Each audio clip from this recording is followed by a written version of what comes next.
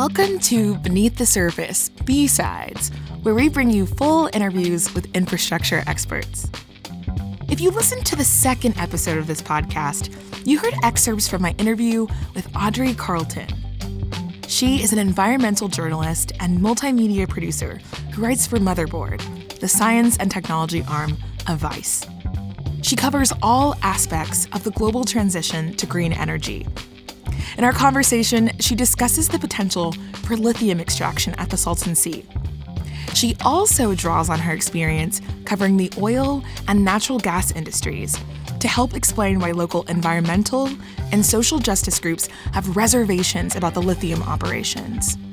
So, without further ado, here is a lightly edited version of my conversation with Audrey Carleton. So, Audrey, why are we talking today? So we're talking today because a couple of months ago, General Motors, which is, America's car maker, basically, struck up a deal with a company called Controlled Thermal Resources to mine for lithium-ion batteries to go in electric vehicles. For context, GM made this first-in-the-nation commitment to phase out all of their gas-powered cars by 2035. And, they're really sort of trying to carve themselves out as a leader in the EV space in doing so. And in order to make that happen, they're going to need a lot of lithium. So they have staked out this area with Controlled Thermal Resources in Southern California called the Salton Sea, which is a really interesting place because it's this very toxic, very salty lake. And there's a lot of kind of socio-political dynamics going on here. But essentially, the goal is to mine for lithium using existing sort of geothermal power plants and use that lithium to create EV batteries and achieve this goal of, being all electric by 2035. So you recently wrote about Salton Sea. Tell me a little bit about that. So back in July, I wrote this story for Motherboard on the Salton Sea becoming sort of this new quote-unquote lithium valley through this deal that General Motors has with Controlled Thermal Resources. So Audrey, what is the Salton Sea? So the Salton Sea is not actually a sea. It is sort of a lake. It was created in 1905 as kind of like an offshoot of the Colorado River. Essentially, the Colorado River spilled out of its irrigation system and into this one kind of reservoir in the very southern tip of California near Baja. It's also kind of near Joshua Tree. If you're familiar with that area. It sits around 200 feet below sea level, and it doesn't have an outlet. So there's, water kind of flows into it from the Colorado River, but it doesn't flow out of it. So it just kind of sits there, and the way that the water level is managed is water kind of evaporates off of it, and that process leaves behind a lot of salt and a lot of minerals. So it's become, over the years, incredibly salty. I think somewhere around 50% saltier than the Pacific Ocean. So it's not the most habitable place for animals or people. It's in the middle of the desert. But, it's a really kind of interesting area. From a social kind of demographic standpoint, I believe the last numbers I saw on unemployment in the region were around 20%, so pretty high. So, I think we could call this in one future day, if this does become a real lithium hub, I think it will be kind of a place where environmental justice questions are like really at the forefront of who's involved in kind of the, economic boon that this creates, who kind of benefits from it and who is potentially harmed.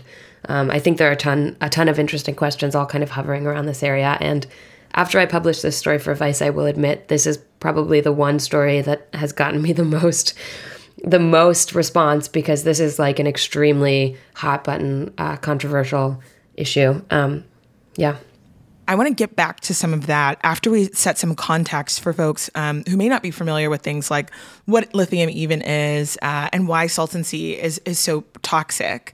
So Audrey, what is lithium? Mm-hmm. Sure. Great question. It is an element. You might remember it from the periodic table.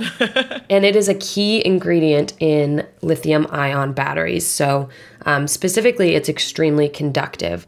What that means is it has an extra electron on its outer shell, and that electron, because it just has the one, it wants to be moving around and glomming onto other elements and creating bonds, and in bouncing around so much, it creates an electrical current. So it's highly conductive, and when it's shoved into batteries, it makes, a really strong electrical current. It's also unbelievably flammable. So these lithium battery fires are kind of a growing issue that we've also been working on at Vice. It's because it's so conductive, it's really hard to put out, and fires kind of spread in this crazy way because this one electron just wants to glom onto other things, and they can be really hard to control. That's a little bit tangential, but, lithium it's been called white gold. It's kind of this like crucial element in the move towards electric vehicles and the move away from oil and gas, because we need batteries in order to create electric vehicles and to create battery storage. Batteries will be the key to holding on to the energy that's generated from wind and solar in building up that infrastructure. It's super important. I mean, one of the main kind of counterpoints that people always say about wind and solar is, well, not everywhere is windy and the sun is only out for half the day, less than that during wintertime. So how are we going to, generate constant energy storage or, have sort of a constant reliable energy source if these things are not around they're only around for a short amount of time? And the answer is batteries. You generate electrical current and you store it into a battery, and then that's, used for later. But we need to be creating batteries and mining for minerals or elements like lithium in order to do that. And, lithium's a crucial one, and it's gotten a lot of attention, but there are other elements that are like essential to battery creation too, like cobalt, but it's sort of the big one. Yeah. How is lithium mined typically? Sure. Yeah. So lithium's kind of an interesting element. It doesn't exist in a pure state in the earth. It's usually glommed on with, another element. So it's often mined in this process called open pit mining. And open pit mining refers to the kind of technique for mining, and that's used also in like coal mining and mining for lots of other things. But specifically with lithium, essentially what happens is a few feet of earth is dredged up. Usually open pit is used. And with open pit mining, this is usually done when whatever the mineral or the element that is being mined pretty close to the surface of the earth. So you can kind of just dig up some earth, a few hundred feet, and create, sort of an open space, and that will make way to the minerals that you're looking for. This process is done with coal mining, for example. So it's, this is kind of the same process that leads to mountaintop removal, which is extremely controversial and really environmentally destructive. But with lithium mining, you don't quite have to go that deep. It often creates these sort of flats. They kind of look like salt flats. You may have seen, like these aerial images of lithium mines. They're these kind of vast, greenish, whitish, kind of honestly like really beautiful looking mines. And what happens is when that earth is dredged up, it gives way for this sort of salty, muddy, briny stuff that then the water is evaporated off of it, and that leaves just the minerals behind. And then those are distilled and lithium is taken from it. And this is done typically, this is sort of a new thing for the US, but there's this one region in South America called the Lithium Triangle in Chile, Argentina, and Bolivia. And there's these massive lithium mines there. And that's sort of the process there is open pit mining. The one consequence to this, well, the few consequences to this is that, it's very water intensive. It creates a fair amount of mineral waste, and, the health consequences of being around open pit mines are sort of unknown. This one lithium mine in Nevada in this region called Thacker Pass that's gotten a lot of attention and been very, very controversial because it would sort of require doing this same process and dredging into this one mountain. And, I think a lot of concern around this process is valid because we just, it's relatively new. We just don't know a ton about it. So it's sort of like a new frontier, like a new unknown, what it's gonna, what kind of consequences it's gonna hold for the people who work in this industry and the people who live nearby it. And I am going to jump out of order here, but I'm curious how CTR's process differs from open pit mining. So Controlled Thermal Resources has proposed a slightly different process from the typical sort of open pit mining process. The Salton Sea is already home to a number of geothermal plants, so those are power plants that take heat and steam from deep beneath the earth. It's kind of the same heat and steam that you might see in a geyser. And it's a renewable resource. I mean, we will always have these stores of heat underneath the earth. And, these geothermal mines take this up and generate energy from it and then pump that back into the earth. So it's renewable. What CTR has proposed is taking brine as a byproduct of these power plants and extracting lithium from it and then sending that same water back into the earth. So it's essentially taking a byproduct of an existing energy generation process and taking a mineral out of it and then returning what was already going to be going back underground into the earth. The company has been firm that this process is less water intensive and less wasteful and generally just kind of better for the environment than open pit mining, and requires a lot less in terms of land use. Because that's another thing with mining, is that it uses a ton of land, and maybe years down the line, we're seeing this with coal mines, at least in the infrastructure package, there's sort of a push to reforest old coal mines, and that's possible, but it takes a lot of work. And so that's one other consequence of traditional mining, is just how much it takes in terms of land. And, that is land that it takes a lot of work to get it back to the way that it was, or if you even can get it back to the way that it was. So, this process kind of takes advantage of existing infrastructure. But that said, I mean, they're still working out the kinks of what exactly this is going to look like and what they need to build and what they need to create in order for, this lithium valley, or they're calling it Hell's Kitchen, this region of California, to become a real lithium mining area. They're still kind of working out what that's going to look like in terms of infrastructure. So the land use question is kind of still there. And I know you touched on this a little bit earlier, but I'm going to ask it again. What companies right now are really interested in mining lithium in Salton Sea? So General Motors is kind of the big one that's staking its claim in this region. But California has created a commission, the Lithium Valley Commission, to kind of oversee the process and turn this area into the home of an industry. I think of it as like a second Silicon Valley because the names are so similar, but General Motors is kind of paving the way. So they made a first-in-the-nation commitment to phase out all of their gas-powered cars by 2035. And, because they are like the American automaker, and, they've made this kind of first commitment to be all EV by that period of time, they are really kind of setting a standard for other automakers. It's going to say, if this works, it's going to say to other automakers, look, we can do this. Here's how you can do it as well. We can live in an electric vehicle country, within a reasonable amount of time. And it could turn this area into a real hotbed. It could really make this part of California like an actual lithium valley, So I think it'll be interesting to see what happens. But we're still a couple years away from that because the deal, with this one mine is still kind of being figured out. Why is it so important to mine more and more lithium? Why is there particularly such interest right now? Yeah, that's a great question. So lithium is a crucial element in the creation of batteries, and batteries are going to be essential in the transition away from fossil fuels because they hold on to energy that can be, kind of created at any time. And broadly speaking, they make renewable resources more reliable and more sustainable. Wind and solar are often kind of critiqued as being unreliable resources because the sun only shines for a certain amount of time, every day, and the wind is not everywhere. Not all parts of the world are windy.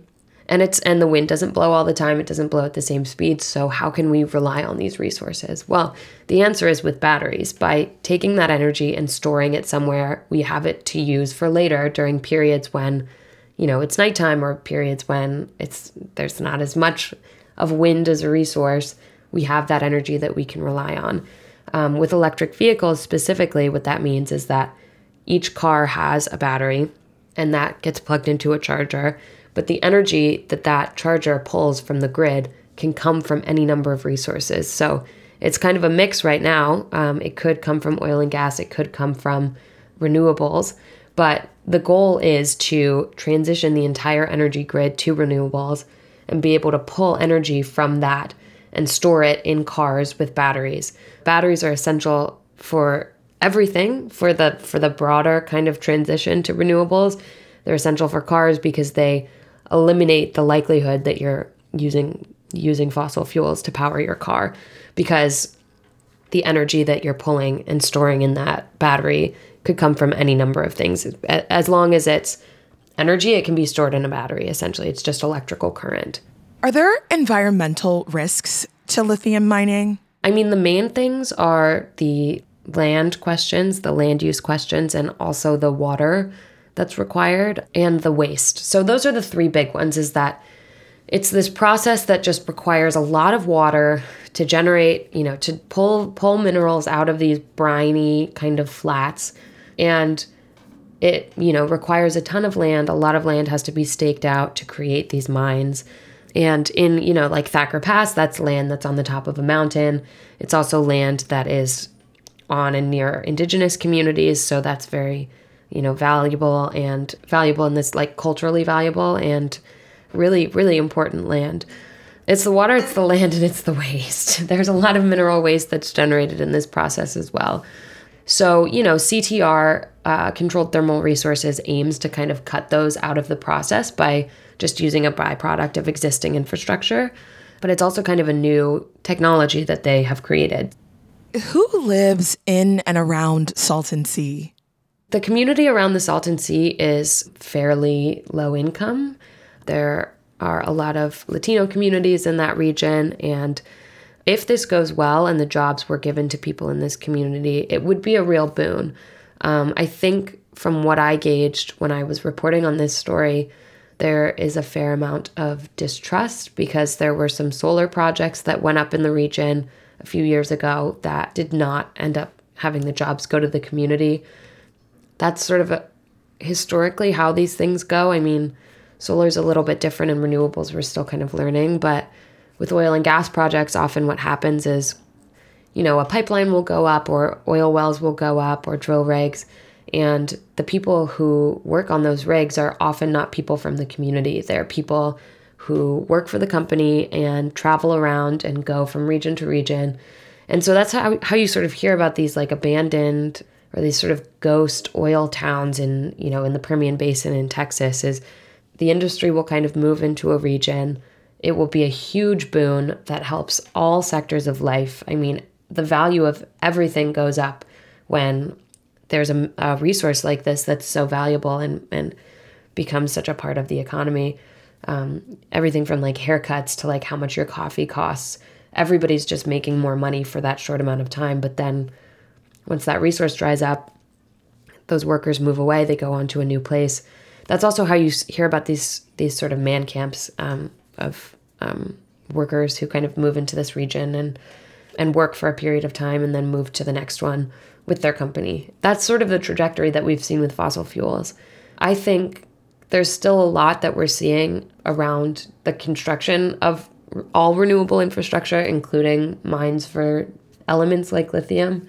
But I think the number one concern that anybody has when something like this pops up in their region is who's going to be benefiting from it. And if this doesn't become something that could lift up the community around the Salton Sea and flow cash into it and really kind of become an economic boon for that region and the people that have lived there for decades, then it's kind of like, who's it for? What are the consequences? What are the trade-offs? What's being sacrificed in order to make this happen? And, if this mining typically is not great. I mean, mining is like kind of a dangerous process. Coal mining, we have seen, comes with like countless health consequences, and lithium mining is still kind of being studied.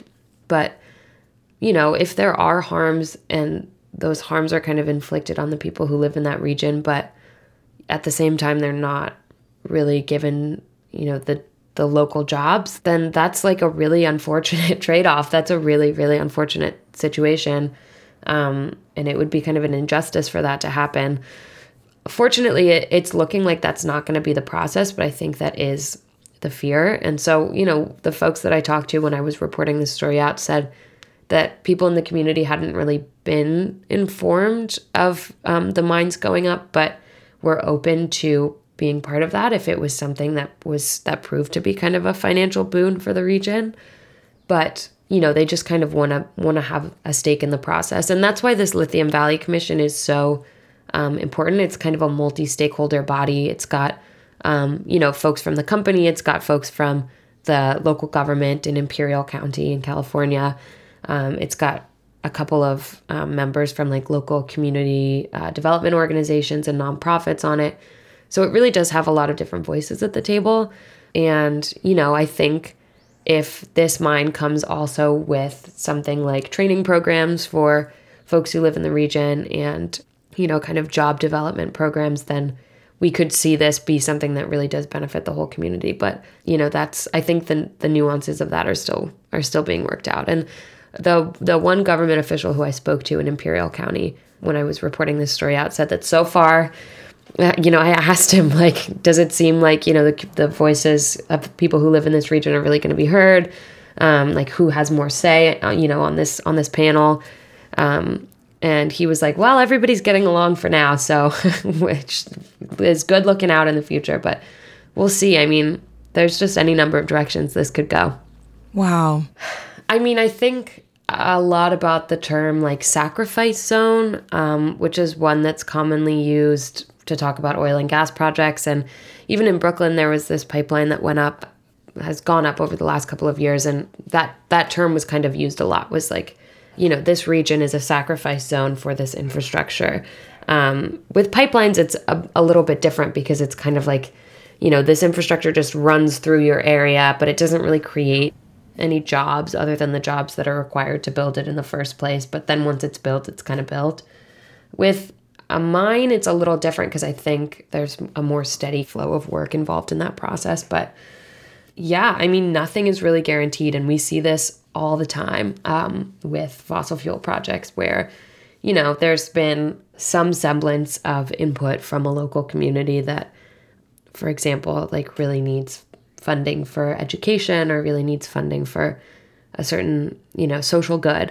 And so when they get the chance to kind of tap into something like, some sort of resource that's really, really lucrative, then they'll often, leaders in it will ultimately decide to say yes to it, but it's a trade-off because it does come with kind of health consequences. And then often that doesn't end up panning out. The jobs, there's no commitments or no contracts that say the jobs have to go to people who live in that region.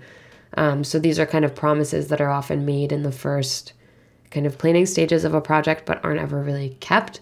That's not to say that's always what happens, but it is a very distinct possibility with any project that this trade-off ends up being like the people who live here and have lived here forever and for whom this is really their home and their community, they don't get any of the benefits of this. In fact, they just get an influx of people from outside who come, and that can lead to all kinds of things. It can lead to displacement. Like it can lead to, if we compare this to the Silicon Valley and look at the displacement that happened in Northern California as a result of that, that's a distinct possibility here. But mostly, when I think about these things, I think about the health impacts, because there's pretty much no form of resource extraction that comes without any kind of health consequence for the people who live near it, whether that's like air pollution and particulate matter and asthma, or, ingesting like runoff and toxins that have leached into your waterways. Like all of these things come with consequences.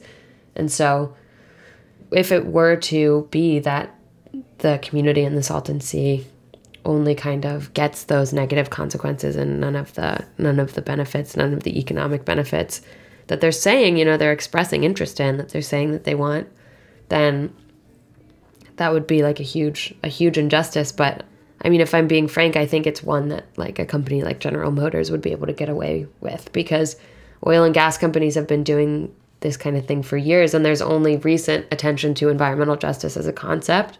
But, there's nothing that would I don't know. I guess I'm just cynical. I think that the company would probably be able to get away with it.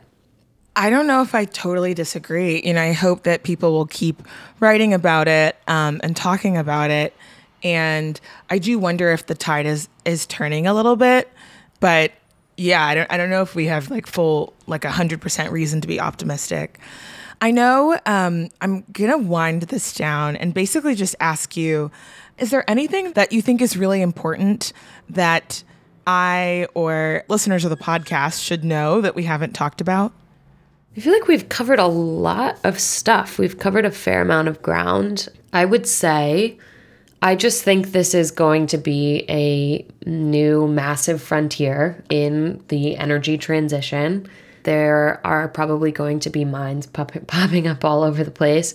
And other mines, this one is not as controversial, but the Thacker Pass mine in Nevada has become wildly controversial and sort of represents this new, really intense kind of question of what are we willing to sacrifice in order to get to a renewable economy, and whether we can kind of maintain the scale of consumption that we're at and still, avert the climate crisis. I think that this question around lithium is so interesting from an environmental perspective, but also weirdly a philosophical one, because, we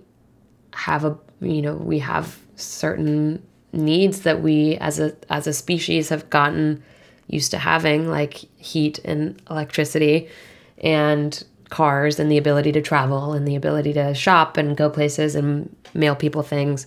And if we want to maintain that, we're going to need an energy source. But no energy source comes without consequences. So it's kind of just about minimizing those things. And I think this is a really interesting time to be looking at this right now because it's so new. But I think that we are only going to continue to see more mines and more protests and more lawsuits against companies that are aiming to mine. And I also really staunchly believe that if we want to see a just transition, that means that we cannot treat people and the earth in the way that the fossil fuel and the coal industries treated people in the earth. And, those processes of permitting plants and permitting drill rigs and stuff and oil wells historically have been rife with violations and bad things happen in oil fields every day. There is illegal dumping all the time. This is a really, really difficult space to regulate. And I think if we want, our new renewable economy to not come with some of those negative things, we need to hold these companies that are leading it to account. So I think this is going to be just a really interesting sign of where we're at in terms of that, to see how the creation of these mines plays out. I think this, the Lithium Valley Commission and this one community and, the kind of dynamics, the political dynamics at play here are really kind of interesting litmus test of that. Absolutely. Audrey, thank you so much for this. I learned a ton. I know I read your article, which is fantastic, but I learned a ton in just talking with you. So I'm so grateful that you took time to chat with me, and I really appreciate it. Yeah, thank you so much. Beneath the Surface is a production of Stripe Press. The senior producers for the series are myself and Everett Katigbak. This episode was produced by Jack Rossiter-Munley. Whitney Chen was our production manager. Our associate producer and editor was Astrid Landon. Our sound mixer and sound designer was Jim McKee. Original music for this episode was composed by Arbus. To learn more about Stripe Press, our books, our films, and a whole lot more, visit press.stripe.com. All right, that's it for this B-side. I've been your host, Tamara Winter. This is Beneath the Surface, B-Sides.